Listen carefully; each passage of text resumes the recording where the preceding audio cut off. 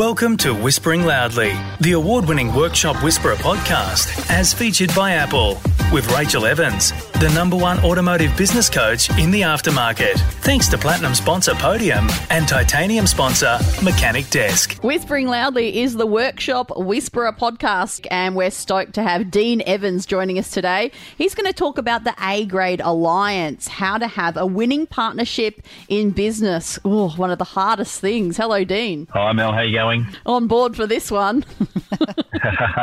Hey, Dean, Rachel here. How are you today? Good, thank you. And yourself? Yep, very well. So we've been having a bit of a chat about this topic over the last couple of weeks, and we thought it was a great idea to give the listeners out there some insights into what we've discovered makes for a winning partnership in business. So let's kick off straight away with just a little background as to why it's so important that our auto repair shop owners are aware of the type of partnership that they have. Well, I think there's the most crucial aspect of a business partnership is understanding the impact it has if it's not working. The energy that it takes to, keep the boat from capsizing, keep everyone on board, everyone on deck. It's incredibly taxing. And I think, from my own personal experience, of where I'd got this wrong previously, has meant that, those lessons have been really, really painful, but ultimately quite beautiful in what they've allowed us to build moving forward. But when we talk about business partnerships, obviously I think many people listening to this podcast, you're running a workshop with your intimate partner, your wife, your husband. So that has a massive effect on just every aspect of your life. Right. If there's tension, too much tension at the workplace, something's not working, cash flow problems, low number of cars coming through, that tension, that pressure, eventually it just seeps over into the personal life. Problems just, they boil over at home. Another partnership, you might be in there with a family member. Maybe it's a brother, brother-in-law, sister, sister-in-law. Again, equal kind of tension that can come out there. And of course, then we've got business partnership. So, you've got complementary sets of skills. You've decided to go into business together. That's another partnership or alliance that's equally important to consider. And then finally, it's the silent partnership. You might be running the workshop, but there might be other people that are investors, directors, whatever. They've got no mechanical knowledge per se.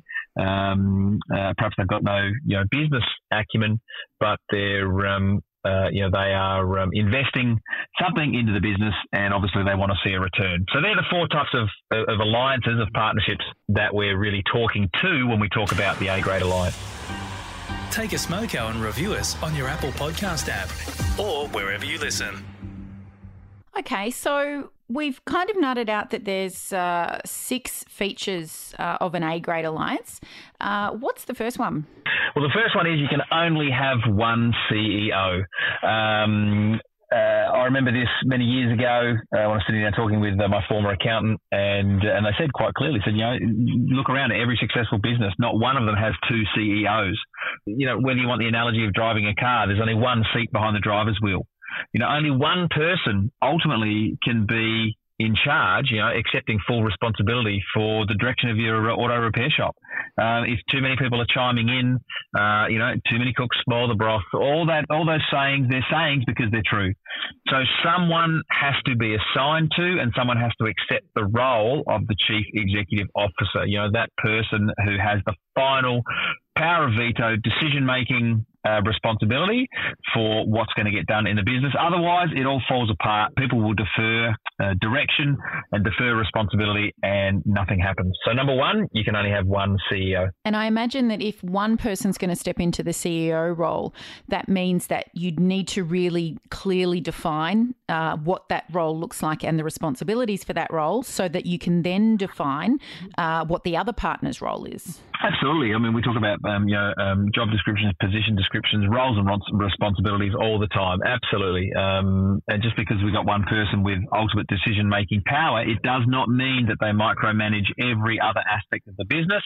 They have very, very clear areas of the business that they are responsible for. But again, it all comes down to clear communication, clear chain of command, so that whoever does assume the role of CEO in their auto repair shop, again, they're very, very clear on what their role is and where their responsibilities lay. You're 100% right. Okay, so what's number 2?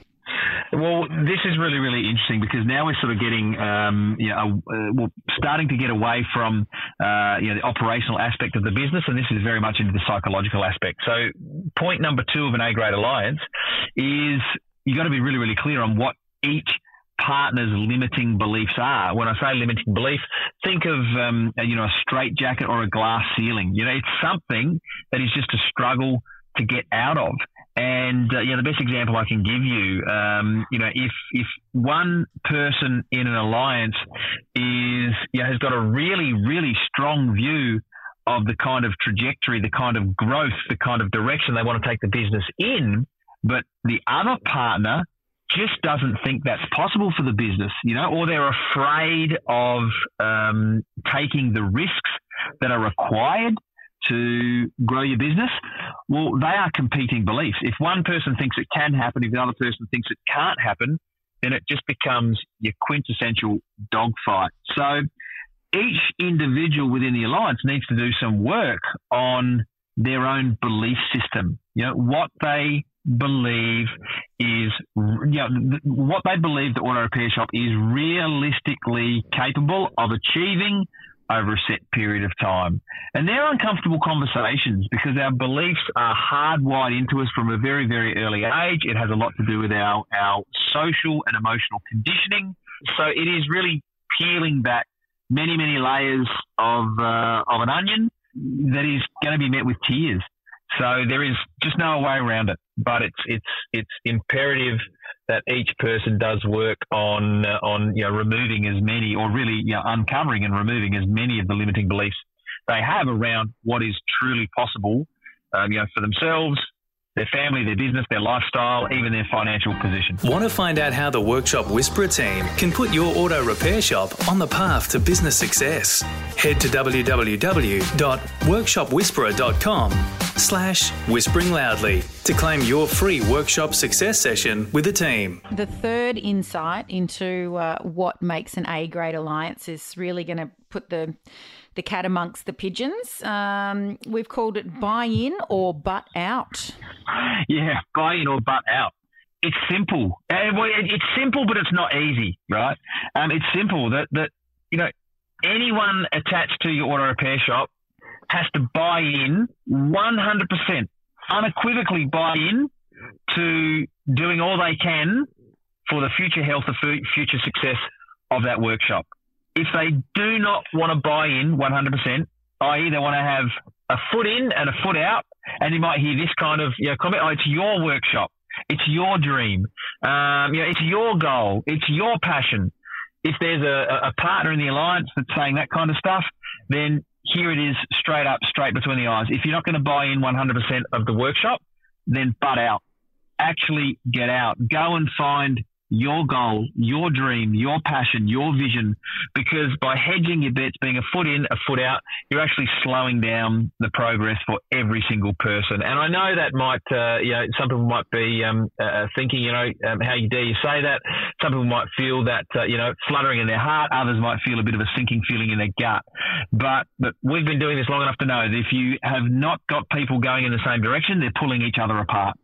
And that's why and it takes a healthy, mature individual to sit down and have that conversation, because ultimately it's about helping each person find their passion and pursue that with the least amount of resistance from the other partner. Yes, and I can say that I have experienced some of those things in the past, and if different conversations had been had in different ways, maybe things would have turned out differently. But so important that you you support 100%, whether that means that you're in there hands-on or you're supporting 100% from outside the business. So, yeah, and I think just real quick on that, Rach, I think that the best image that I would want any of the listeners to think about here is, someone trying to make a donkey come up a hill, right? We've all seen those pictures. The more you try and get the donkey to come up the hill, the more the donkey digs its heels in and doesn't go anywhere. And I think often what happens here is, and this is just a generalization, okay? But often I think it's the workshop owner trying to get the partner, and I certainly think of like a husband-wife, often the husband trying to find somewhere for the wife to be in the business and really sort of dragging her or trying to drag her into the business thinking it's going to help or it's what they want to do, when in fact what they need to let go, they actually just need to let go and let their partners go and find their passion. Let them have their freedom, go walk their own mountain the way they want to do it. So just another thing to consider on that particular point. Excellent. Okay, what's our next insight? Well, the next insight for your A-grade alliance is you've got to have mutual goals. Right, if someone sees the future success of the business, meaning that they can buy a whole bunch of clothes or a whole bunch of stuff to fill their house, but the other partner sees that the future success of the business is going to allow them to invest in property or shares and intergenerational wealth. If those goals, i.e., if we're kicking at different targets, it's really hard to play on the same team. We're just not helping each other score. So a conversation needs to be had around what do the people in that partnership see as being a win-win for each one of them. So, are those goals, 5, 10, 15, 20, 25, 30-year goals, are they aligned? Are you working for the same things? Are you wanting the same present, the same gift, the same reward? This is where we need to understand that we want to make sure that both people in that alliance are on the same train, they're on the right track, and they're going in the same direction. And again, that makes the ride so much more compelling, so much more interesting, so much more enjoyable, so much more fulfilling. So a conversation needs to be had around very, very clearly understanding, what's the shared goal, the shared benefit, the mutual outcome that both people want in their A-grade alliance, in order to know that, hey, we're in this together and this is what we're going to get at the end of it. That's, again, just vital to setting up an A-grade alliance. Super important. Okay, our fifth insight is all around having clear KPIs to which the members of the partnership are publicly accountable. Yeah. So in an A-grade alliance, in the auto repair shop, you're working together, but you're accountable to one another as well. And go back to point one about only one CEO, clear roles and responsibilities. It's the same here. If you've got two partners, be it wife, husband, business partner, silent partners, whatever, each person in the partnership is still accountable to delivering a specific result, performing a certain number of tasks in a timely fashion. And that needs to be really, really clear up front that we're still here to do a job. We're still here to perform in a certain way. And no one, irrespective of the position they hold or the status they have inside a business, is immune to delivering on the jobs, the tasks, the responsibilities they have. And if they're not being met, if those KPIs are not being met, then a very open, honest conversation, frank and fearless discussion needs to take place so some corrective action can occur and everyone can get back on track so that you're not spending time, worrying if your partner's actually doing the stuff that they've got to do, which means everyone else can get on and do the things that they need to do. And that's just the importance of teamwork, of knowing that everyone's doing the job that they're paid to do in the time that it needs to get done, so that everything runs really, really smoothly, or as smoothly as it possibly can across a normal working day. And for our final insight, my favourite part of being in business, rewards, we need to make sure that the reward that we're each, set ourselves up to work towards is meaningful to the individual. Yeah, absolutely. Think about the old, employee bonus programs or recognition programs. Everyone gets a $50 voucher from Coles. Most of it's probably done on petrol or groceries on the way home. It's not meaningful. It's not personal. There's just been no thought taken to it. It's probably been bought because it was it was simple, it was convenient, and maybe you got a tax deduction. But the people you're giving it to, they understand there wasn't any particular thought or intention behind it. So this is super, super important, is the being really, really clear on individual rewards. Now, Rachel, you and I have had a couple of conversations around this over the last couple of weeks. Number one, it's really important to know, well, are you rewarding yourself? Because we've known plenty of people that just work, put their nose to the grindstone, hit some kind of milestone, don't really celebrate it, don't really acknowledge it, and just move on, and become, burnt out from the process, or eventually blow up when they feel like, they're just not getting recognised for their efforts. So number one is, are you rewarding yourself? Number two is, how do you want to be rewarded? Again, as a simple analogy, everyone listening to this podcast, Rach, you love travel, absolutely love travel. So going somewhere new, learning something about the history of that place, really fills you up. While I love that as well, I'm right into sport. I love football, starting to get back into golf. So, if you were how would I reward you? It would be some, trip somewhere, or, some book on some aspect of a historical figure or a historical event. You would really, really enjoy that. You wouldn't necessarily enjoy so much come along to, like an AFL grand final or a corporate box at a game. You'd go there, you'd have a good time, but it wouldn't necessarily be your thing. And so that's Correct. What we mean by enjoy. That's what we mean by enjoy individual rewards.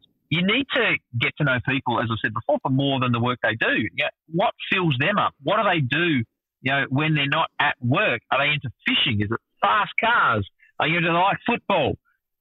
What are they involved in? What are they involved in with their family? Do they have pets? You can look around their interests, friends, family, sports that they're engaged in, which gives you a pretty good idea of some of the ways in which you could reward your partner or even the people on your team in a way that is personal and meaningful to them.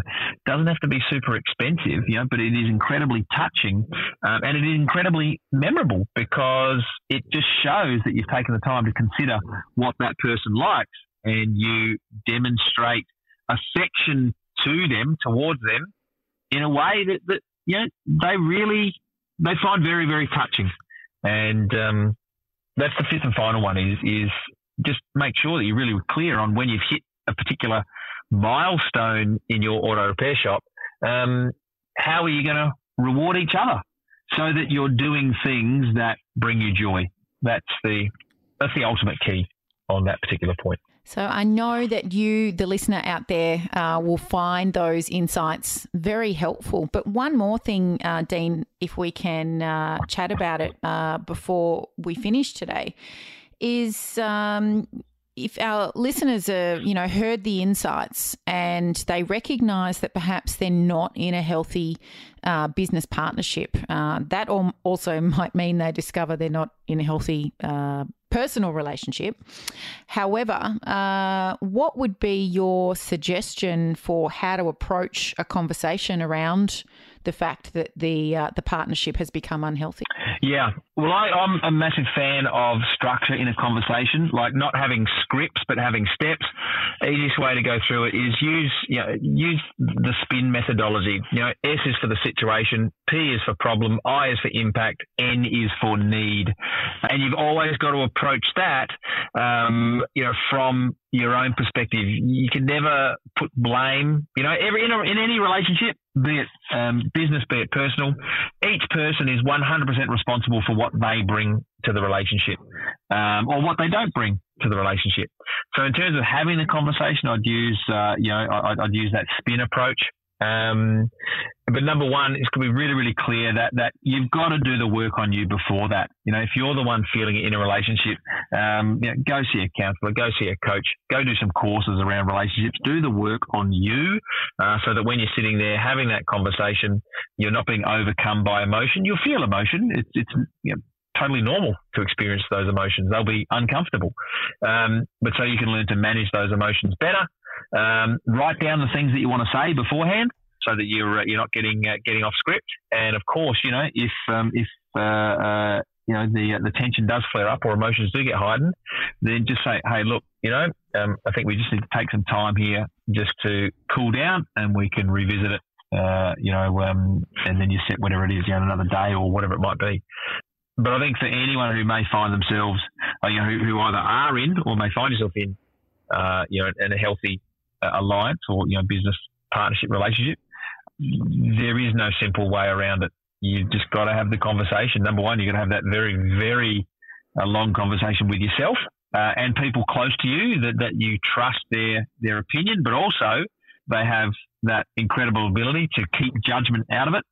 And then you will need to have the conversation with, your other partner. It's not easy. It's not simple. It's not fun, but it is entirely and wholly necessary in order for either person to release themselves from a relationship that is no longer working for either party. Yeah, and I know that I can speak for both of us in saying that, sometimes, dissolving a partnership is the best thing for all parties and even for the business. We've both seen businesses absolutely thrive in the wake of partners going their separate ways. So don't be afraid of going down that path if that turns out to be the best thing for you. But Dean, once again, a very, very insightful episode of Whispering Loudly for our listeners out there. Thank you so much for joining me today. Thanks for having me on the podcast. Talk soon. Thank you. And if you are out there and you have a question to do with anything for your auto repair shop, then please email us at admin@workshopwhisperer.com with the subject line Workshop Whispers, and we will answer your question on one of our upcoming episodes. Speak with you next week. Thanks for listening to Whispering Loudly, the award-winning Workshop Whisperer podcast, as featured by Apple with Rachel Evans, the #1 automotive business coach in the aftermarket. Thanks to Platinum sponsor Podium and Titanium sponsor Mechanic Desk.